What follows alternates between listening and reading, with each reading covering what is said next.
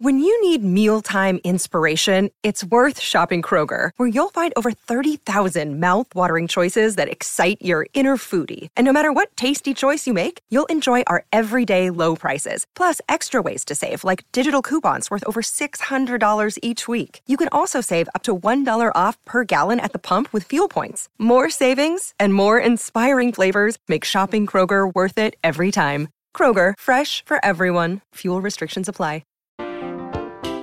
The yield curve has never been this inverted without having a recession. And then you have banks tightening lending standards. Banks see the problems and they are reacting to it, contrary to what some of their public comments are. We've never had such an aggressive bank tightening lending standards, starting to restrict loans without having a recession. So it doesn't mean, again, it's today or tomorrow, but over the next 12 to 18 months, odds are, yes, we move into a recession. What's the delay and what's the outlook? Nancy Lazar on Consuelo Mack Wealth Track. Funding provided by ClearBridge Investments, First Eagle Investments, Royce Investment Partners, Matthews Asia, Strategas Asset Management, and Women Investing in Security and Education. Hello and welcome to this edition of Wealth Track. I'm Consuelo Mack. Why isn't the U.S. economy in a recession, or at least slowing down? That is a question being widely debated among economists. The U.S. economy is stronger than just about anybody anticipated at this point, including the Federal Reserve. In his recent testimony to Congress, Fed Chair Jerome Powell cautioned the latest economic data have come in stronger than expected, which suggests that the ultimate level of interest rates is likely to be higher than previously anticipated.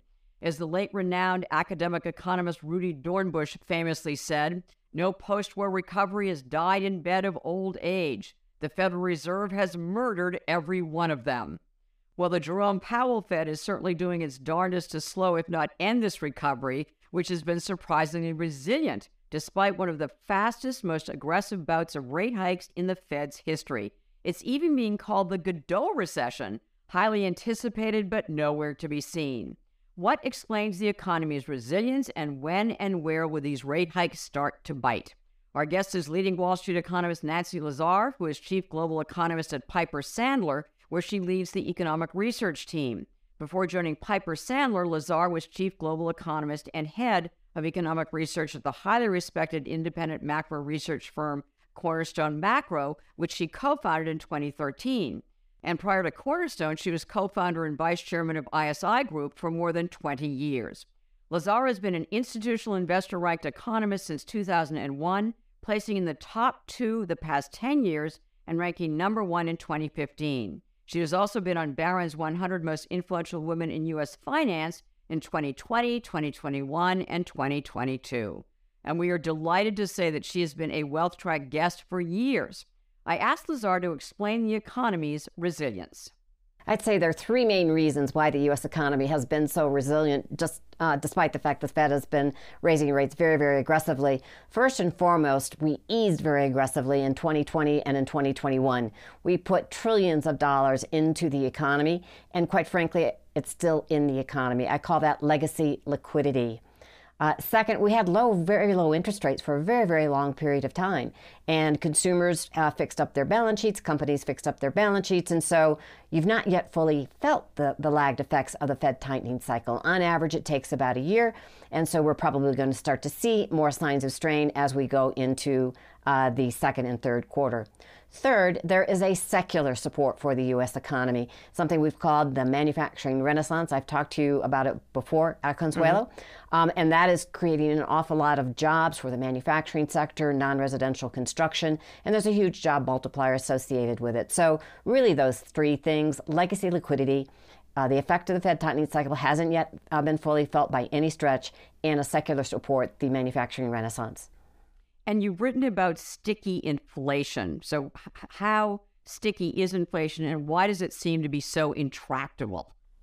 Well, in part because of those 3 forces, in particular, the massive amount of liquidity put into the economy, which is still in corporate balance sheets. Companies still have above and beyond growth in revenues, very, very strong revenue growth, about 8%, with a level of revenues higher than what they have been historically relative to previous trends. The same is for consumers. Because companies have so much revenue, they're willing to hire people and they're willing to give big pay increases. And so even consumer income is higher than it would have been had we not had the COVID crisis. So this legacy liquidity is driving business decision making. It's keeping the job market stronger, longer, wages higher. It's driving consumer spending. And also consumers have a lot of excess savings. And so they're not as sensitive to higher prices because their income and savings are so abundant. And so they're willing to incrementally pay higher. Now, there are early signs that this is starting to fade, but this legacy liquidity could make it tougher for the Fed to really cool inflation. Let's talk about where you're seeing signs of problems with consumer credit. You are starting to see signs of financial strains on the consumer balance sheets.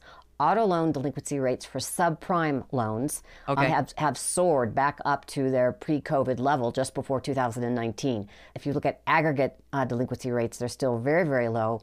But what will happen over the next year as these higher rates start to be more clearly felt by the consumer, and if income starts to slow, you'll see more and more delinquencies. You sent a report to clients recently, and the headline was "Financial Strains Always Unfold with Higher Rates." And when you wrote that report, actually some financial strains were definitely happening. We had the failure of the Silicon Valley Bank, supposedly the second worst bank failure in U.S. history, and a crypto bank went under, and everyone said, oh, well, that's just a one-off. But are these canaries in the coal mine? Absolutely. Weak links always crack first.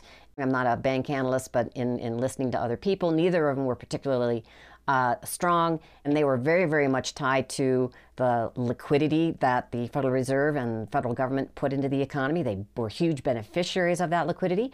And so as the Fed is starting to take that money out, again, we will probably see more strains within the financial markets, particularly those that grew egregiously relative to their previous trends and were unsustainable business platforms. Where are the other weak links? I mean, what are you tracking? What sectors of the economy? What particular industries? Well, in the technology space, they were huge beneficiaries of when we were all staying at home, both be it our devices, and so both services and hardware. And you see an enormous surge in their profitability, which again isn't sustainable as the economy slows. Second, within the consumer discretionary space, they were also huge beneficiaries, and they still are. Many of these companies have been raising prices. Retailers have been raising prices dramatically, and as a result, they've not had to cut jobs. Employment in the retail space has actually been pretty high, rose sharply in February. But as the Fed is going to be successful in slowing inflation, you will see more and more profit margin problems as companies have way too high compensation, what they've been paying workers relative to previous trends. And you're already starting to see it in the tech space, but you're going to see more profit problems over the next year in the consumer discretionary space. Nancy, I want to mention some of the things that you've been writing clients about as well, and some other areas. Commercial real estate, and one of your reports, major investors are writing off some properties, PIMCO and Brookfield among them. So what's going on with commercial real estate? And again, how worrisome is that? Well, that is just another canary in the coal mine. If you take a step back, what's happening with a lot of these office buildings? Vacancy rates are going up, rents are going down, so income associated with these buildings is declining. At the same time, the cost of carrying these buildings is going up as a result of the surge in interest rates. So quite frankly, I think it's a fiduciary thing for these businesses to step away from these mortgages and try to restructure them because they're very, very unprofitable. So it's not really a sign of financial strains for those individual companies. Right. It's more of a sign of a financial strain within the office space, and banks are responding to it. Banks are cutting lending standards to these for commercial real estate, and so that is likely to continue to be one of those other problems outside of the consumer space over the next year. This is very slow moving. This is not like 08, 09, where you had two grenades thrown at the economy, Lehman and Bear. These are more gradual deteriorations in economic activity, which we've seen before. This is not unusual in recessions. Tell us about that, because I know you're calling it a slow dance into recession. What do you think it's going to look like? What are the historic parallels? Well, it looks a little bit like 2000, 2001 when you had the tech bubble and the Federal Reserve was tightening. And as that bubble burst, you had basically two legs down in the stock market. Quite frankly, the recession wasn't that severe, but S&P earnings plunged about 40%. And that contributed to the sharp decline in the stock market. Real GDP barely declined. It really, really was associated with the tech bubble and what it did to earnings and what it then did to the stock market. Then there's also 1973, 1974. That's where you had sticky inflation. You didn't have inflation in 2000, 2001.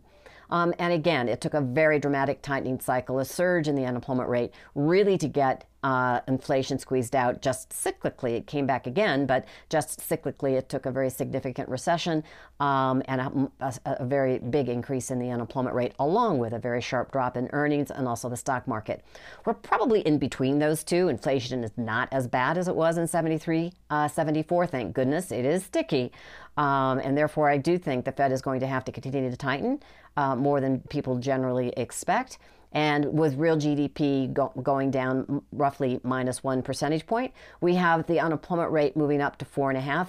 But that's not anytime soon. Again, that will happen later this year into 2020, into 2024. As you said, we're calling this a slow dance, but that will be the trajectory. So it's not clear it's going to be a real severe recession, more severe than 2000, 2001, probably not as severe as 73, 74. But at the end of the day, we are very worried about earnings. They are in a bubble, and we do think they drop sharply, and that creates tremendous risk for the market. Because one of the interesting observations that you've made that is really counter to what I hear from a lot of analysts, basically, everyone says, look, corporate earnings are still very strong, but you're basically saying on a real basis, excluding inflation, that corporate earnings are actually declining. Is that right? Again, companies are supporting their revenues and their earnings by raising price. And if the Fed is out there to slow inflation, increasingly you'll have more and more companies who won't be able to do that. It started in the used car space, for example, but even that has stalled. Used car prices have turned back up. And so it just highlights how much liquidity there is in the economy and the consumer's willingness to pay. So it is going to be a slow dance into a recession. Right now, the economy could appear to be okay. Yeah, I mean, is there any possibility that this could be the Godot recession, as the Wall Street Journal put it in a headline, where a recession that you keep waiting, but it never shows up? I mean, is that possible that we could escape a recession? So we have some really good leading indicators for the economy. Other people certainly use similar tools, but our recession risk index has never been as high as it is today without having a recession. Within it, you have the inverted yield curve. The yield curve has never been this inverted without having a recession. And then you have banks tightening lending standards. Banks see the problems and they are reacting to it, contrary to what some of their public comments are. We've never had such an aggressive bank tightening lending standards, starting to restrict loans without having a recession. So it doesn't mean, again, it's today or tomorrow. But over the next 12 to 18 months, odds are, yes, we move into a recession. So earnings basically drive the markets. So what are the implications at this point for the financial markets, for the stock markets first? So not only are real earnings down, if you take a closer look at earnings, which we've done even sequentially, quarter to quarter, they are declining. They started to decline in at least into 2022. So first, even nominal earnings are edging lower. Analyst earnings estimates for this year are still way too high for this year, let alone 2024, are way too high.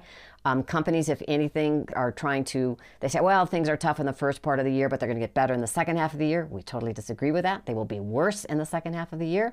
So it's as if companies aren't preparing for that slowdown in the economy, which means they're not going to be cutting costs quick enough. And so we have earnings down this year about 10%. And quite frankly, at this stage, they're going to be down again in 2024, at least the first half of 2024. Why aren't company managements responding to what you're seeing? Why are they still so optimistic? There's one particular company that I've looked at, and if 5 years ago, if you had a trend line for the dollar value of your revenue, you're currently $16 billion higher than that. And so as a CFO, you think you're a genius and that you have a great platform And in turn, you're hiring more people and you're paying them more wages. So it really goes back to, I hate to sound like a broken record, the legacy liquidity issue, that these elevated levels of revenues in the consumer space and the industrial space are supporting jobs and compensation. But the bulk of that increase in revenues for many companies, not all, but for many, is inflation. That is, real revenues are actually already stalling out. And so as the Fed continues to tighten, what you will see is more and more companies start to lay off. Now, there's one sector where revenues are already deteriorating, and that is in, I call them tech media. And in those tech media companies that are very, very tied to the advertising space, those revenues have already started to decline. They don't have pricing power like some of the consumer discretionary space does, and they're already starting to lay people off. You know who they are. Like Netflix or? Netflix, Meta, Alphabet, even in Amazon.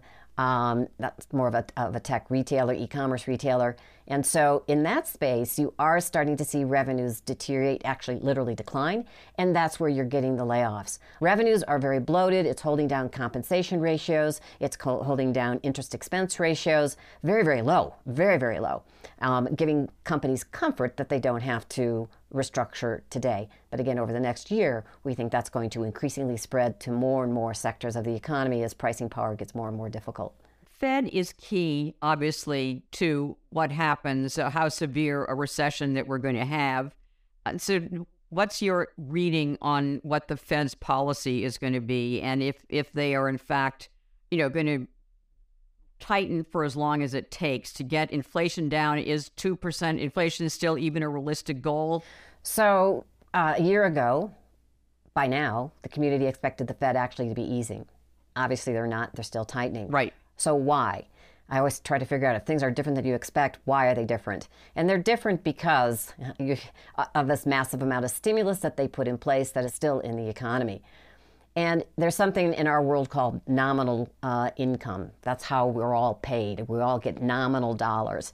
Real is when you take inflation out of that. But our nominal income growth right now is still about 7%. And that's true for the entire economy, not just consumers, but on balance for nominal GDP. And then if interest rates are 4.5%, which the Fed funds today are, that's still low relative to that income growth. And historically what you've seen, you've had to see the level of Fed funds get higher than that income growth on a sustained basis to really squeeze inflation out of the economy. Now, that's where the commercial real estate space is really, really important, because that's exactly what's happening in that space. Incomes are declining for office buildings, and interest rates are going up, and you're seeing strains. For the overall economy, that is not the case.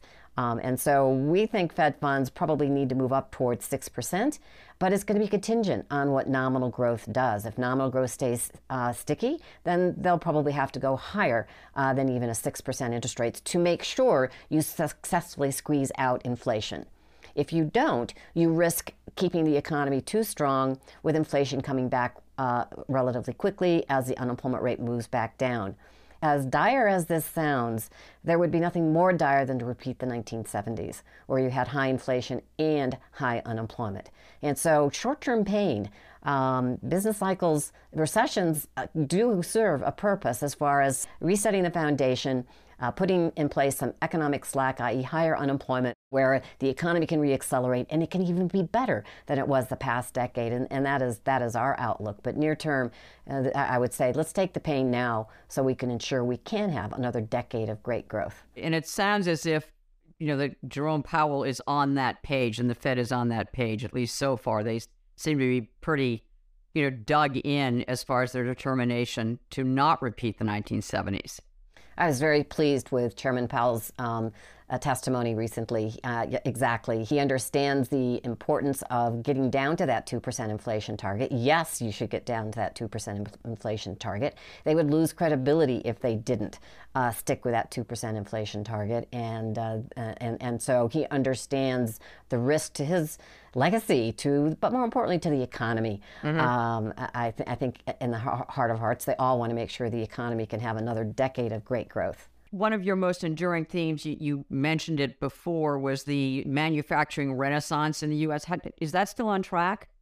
Well, it's been on track for about a decade. We started that theme back in 2010. And if anything, the COVID crisis, and along with China and now Russia, have all reinforced the need to increasingly do onshoring, actually manufacture here in the United States. So, and to be sure, even Washington has gotten to the mix, but it was started by the private sector, which is key. But even the federal government, obviously, with the CHIPS Act, some infrastructure bills. So yes, it's full throttle. It's a very, very powerful theme, and one of the things that's keeping the economy stronger longer. You've also been a big proponent of the U.S. continuing to be, the economic driver of global growth, contrary to what many people have been predicting, as you know, for over a decade, where this century was going to be the China century. How's that going? We still very, very much believe in that the United States is going to be the driver of global growth. Why? We're energy independent. 2, we are the leader in digitization in technology. 3, Europe doesn't have any energy, and China is a bad actor. And so we are still the largest economy in the world. We are the largest consumer in the world. And there's nothing more powerful for an economy than manufacturing. And so historically, capital spending cycles, building out of, even though it's a smaller share of GDP, the multipliers are huge and create a very healthy economy with a lower poverty rate, rising real median family income, and stronger productivity growth, which can help actually keep inflation lower longer because of the productivity, which is output per man hour. And so wages do go up in this environment. That's what happened in the 1990s. We have even seen this before. But simultaneously with these capital spending projects, along with, again, this digitization technology that's increasingly embedded in all of these factories, actually improves productivity, and therefore you can have low inflation. Transportation costs from China were going through the roof. They were already contributing to higher import prices from China. Today, what we're doing with our transportation system, trucks in particular, i.e. making them more efficient. Battery-operated trucks will also help keep transportation costs lower longer, less susceptible to surges in gasoline prices. So no, globalization 2.0 is not inflationary. It creates a healthier economic backdrop. And the investment implications of this slow dance to recession, what are they? What should investors be doing to prepare themselves for the eventuality of a recession? Well, increasingly become more defensive in your investments over time. Treasury bonds, certainly, or higher interest rates, even within the banking system, are good places to park your money. I am an economist. I'm not a money manager or a strategist, and so this would be from an economist point of view. And then from a market perspective, moving into those classic defensive areas. But again, I think you have to be more careful than normal. Quality is what our strategy team talks about, and I think that's really, really key. High quality companies. Careful with some of the foreign investments, including the EM world. We're bullish on the U.S. dollar. In times of global recessions and times of geopolitical turmoils, the dollar goes up, not down. And that creates problems for U.S. multinationals, but it also creates problems for some of the emerging economies who have a lot of dollar-denominated debt. What is the greatest risk to U.S. economic growth? Not containing inflation would be one. Second, I talked to many emerging market analysts, and they see this play out in many of their own countries that they follow. And if you don't contain it, you really, really ruin your ability to have a strong economic backstop. That's what happened to us in the 70s, and the dollar obviously went down.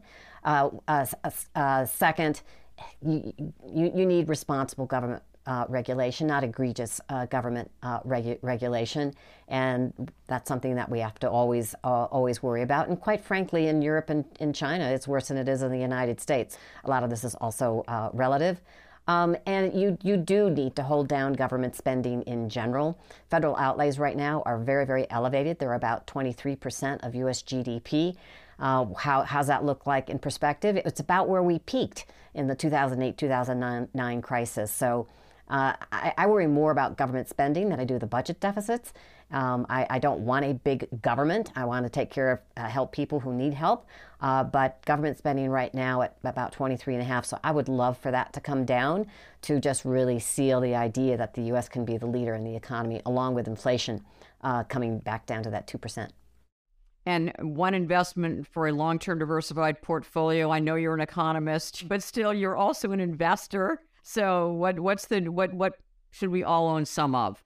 Well, it's going to be tied directly to the manufacturing renaissance. It's the diamonds associated, it's the ETF associated with the Dow Jones, which has a lot of obviously high blue chip companies today. Actually, it's been outperforming the market, and so we would suspect it will continue to outperform. Nancy Lazar, thank you so much for joining us on Wealth Track. You always come up with these actually more optimistic outlook for the U.S. than most of your peers. So we really appreciate it. I think there's tremendous dynamism in this country, and you tend to spotlight it. So thanks so much. Thank you very much. At the close of every Wealth Track, we try to give you one suggestion to help you build and protect your wealth over the long term. This week's action point is take advantage of short-term interest rates. For the first time in over a decade, it pays to invest safe and short-term. Treasury bills and shorter-term notes, maturities of 2 years and under, are offering higher yield, and as with all treasuries, their interest is exempt from state and local taxes. There is no need to take on more risk or extend to longer maturities to get decent returns. Next week, Advantage Dividends. Mike Clarfield, veteran portfolio manager of the ClearBridge Dividend Strategy Fund, explains the many benefits of owning dividend-paying stocks. In this week's extra feature, what high-powered, highly ranked economist Nancy Lazar does to stay at the top of her game. In the meantime, for those of you on social media, please follow us on Facebook, Twitter, and our YouTube channel. Thank you for watching. Have a lovely weekend as we welcome spring and make the week ahead a healthy, profitable, and productive one.